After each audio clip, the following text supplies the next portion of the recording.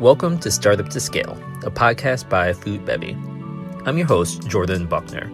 Join me as I talk to aspiring entrepreneurs, seasoned industry experts, and everyone in between as we unlock the keys to growing from startup to scale.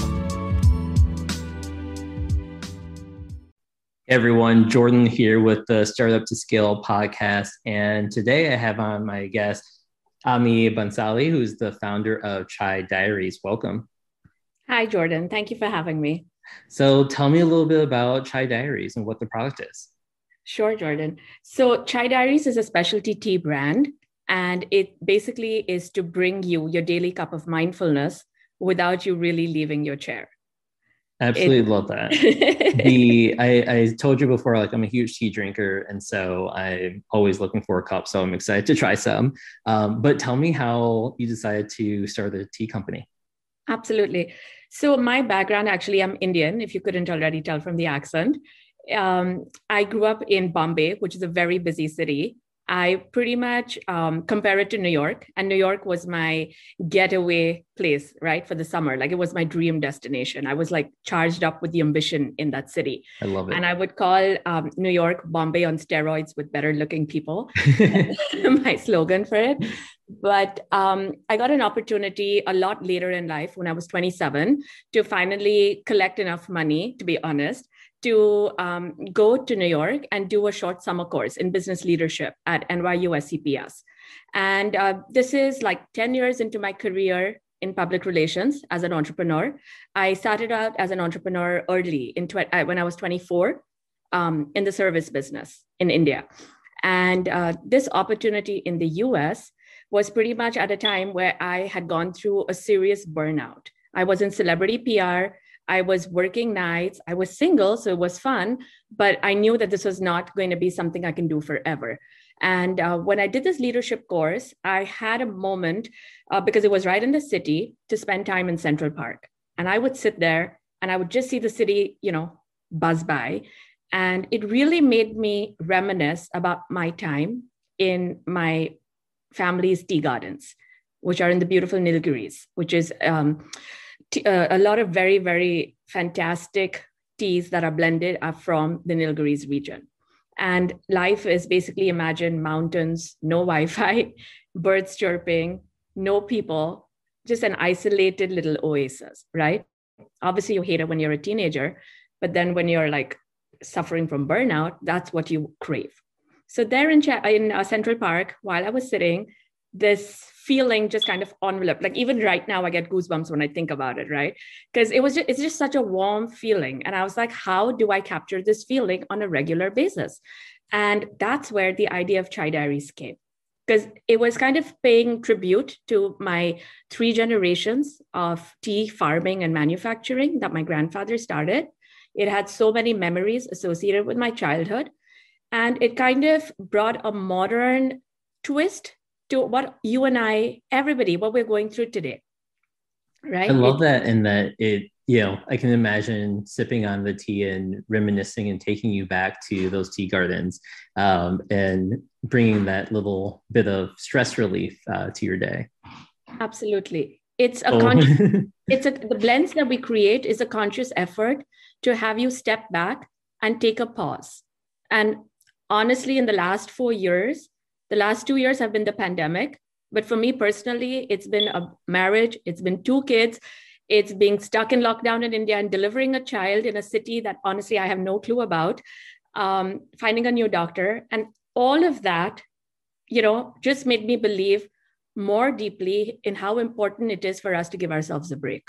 That is incredible that you and so much. I know the last 2 to 4 years have been wild for everyone. And so I commend you on that while building your company as well. So we all know that running a business is not fun in terms of all the roller coaster of emotions that it brings you on. And so you must be drinking a lot of your own chai, right?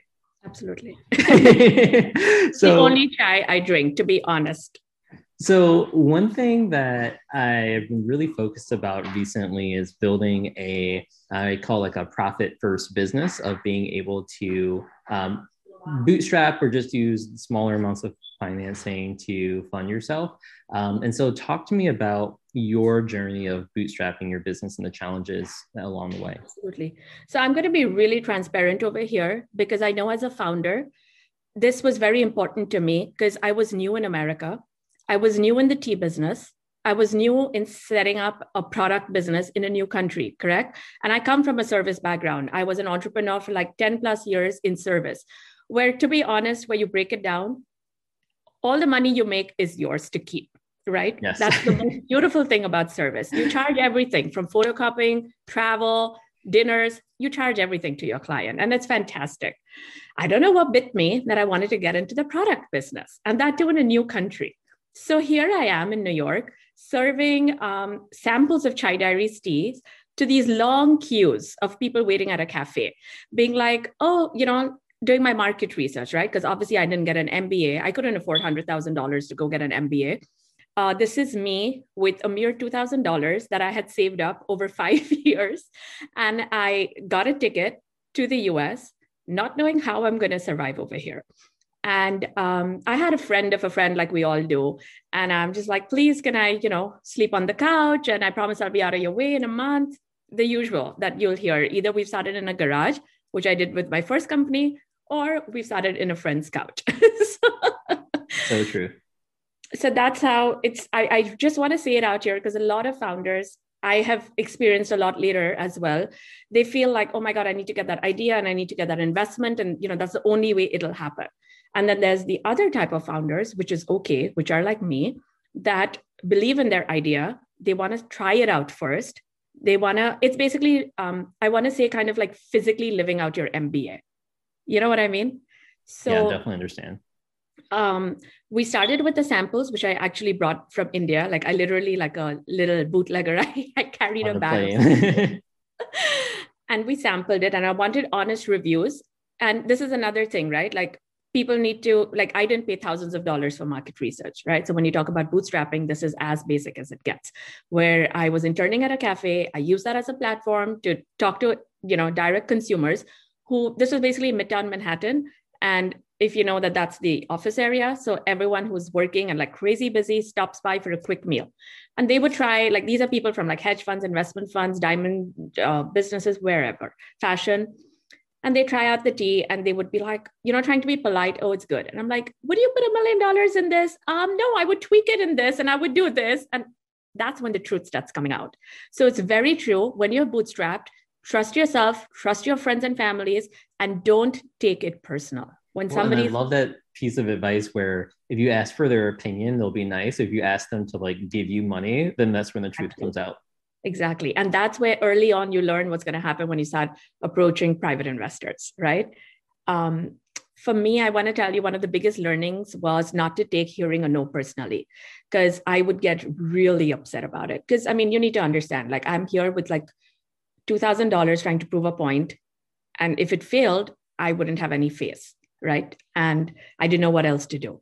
So God was kind. Organically, my business grew. I landed up meeting so the way I believe in the universe a lot, and I feel that we're put on a path, and sometimes that path changes. And all of this is reflected in our Chai Diaries brand story, because the idea is when you take a pause, you really reassess where your life is headed. And it's in that pause that you make a change. And that's what happened for me. So I met a mentor, and he kind of believed in what I was doing. And he has pioneered the tea industry in the US, especially in the specialty tea industry. He was based out of California. My first time that I got in touch with him was to sell him the teas that I got from India, and he shot me down. But that's why I say the universe works in amazing ways. 3 months down the line, I met him at a trade show, and he fell in love with the product, the idea, and he mentors a lot of people who are new entrants into tea. And unfortunately, he's no more. He passed away a few years ago. But he was the reason why I moved to Los Angeles. And he gave me a way to really bring Chai Diaries to the public. So I would say, like, find a mentor. Don't be afraid to ask. There were a lot of people who shot down my idea. He himself shot it down first. But, you got to bet on yourself. I think that's what it really comes down to. Don't let your ego get in the way. This is also, again, the reason I bring this up is it's at a time where my previous career was super successful. Sorry, go ahead. No, I'm just listening. You're good. It was super successful. And when I started this product business in a new country, I had to start from scratch. So you're not only figuring out your visa situation, you're now dealing with a whole new public, a whole new mindset, and you don't have a budget to do market research, right? Is there anything similar about your service business and doing PR that you've been able to transfer over to the product business? Absolutely. I would say my branding and marketing knowledge. So what really stood out for Chai Diaries, and I think what gave us the first success of stores like Bed Bath & Beyond, Whole Foods, Safeway Markets, H-E-B, taking our product on was the minute they look at our packaging. They were blown away because we decided to go with a black tin. I didn't want to do a paper box because I'm all about that premium lifestyle. So I was like, you know what? I need to sell that aspiration, that tea, because I mean, I felt I could do it in an authentic manner because I come from 3 generations of tea, and tea is like 5,000 years old. I grew up on a tea estate where I would drink a latte every morning. And that was just being rebellious because I was like, oh no, tea's too vintage. I don't want to be a part of it. So now what I did was I wanted to make Chai Diaries really modern. I wanted it to appeal to people who are not just in the camp of coffee or tea, but people looking for like a healthy beverage. I'm extremely conscious about not adding artificial flavoring to my teas, not adding any sugars. I just want it to be really clean that you can enjoy hot or iced as an alternative to your day.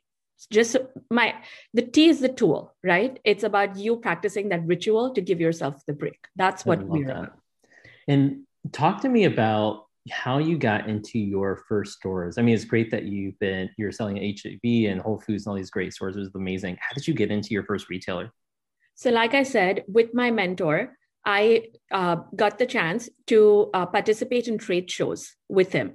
Now, trade shows are a big investment for a small company. Like they're really huge. And before I did trade shows, I did do 1 or 2 farmers markets. I did do a lot of product sampling. I actually, the best thing that you can do on a small budget is honestly partner with local stores around you. Like I did something with Lululemon on Sundays, they had a yoga class and I would just go and set up my chai bar. I would do that with Equinox. So you can invest in a really expensive marketing agency and burn that money and see a profit after a long time, or you can do it yourself, pick up the phone, make a request. People love it. Go there, save all of that money and start seeing a profit sooner. So I love that because so many people, I made this mistake in my very first business. We were selling meal kits years ago. And I thought that I could do everything from behind my computer screen. And it wasn't until I got out in the world and started sampling and tasting with people that it made a huge difference, especially when you're selling food, right? Like people need to taste and experience, or, beverage, they need to drink what you're offering them in order for them to develop that relationship with your product.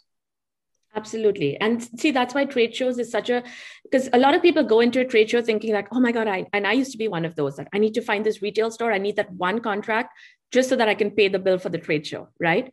But what we don't realize is that it's actually such a huge asset because you're meeting people from so many different areas. And honestly, you want to sell your product to everyone.